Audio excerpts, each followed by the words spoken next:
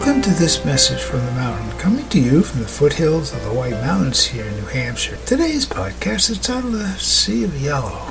Well, all of the yellow flowers combine together in a group, just as we've seen with other small flowers, create a beautiful lush sea, carpet, whatever you want to call it, of color. It's a pleasure to look at for a period of time before they mature and give way to something else. And it's been a pure joy this year observing how nature works together with different plants in different seasons that keep a continuous show going on all summer. And so it is with ourselves and how we, when we combine with others, our single plant, our single idea, our single purpose that's positive, combined with others throughout the entire world, does make a difference. Creates that sea of positive energy, place for ideas to float, to grow, to bring pleasure to many. My name is Michael Hathaway, and this is Message from the Mountain.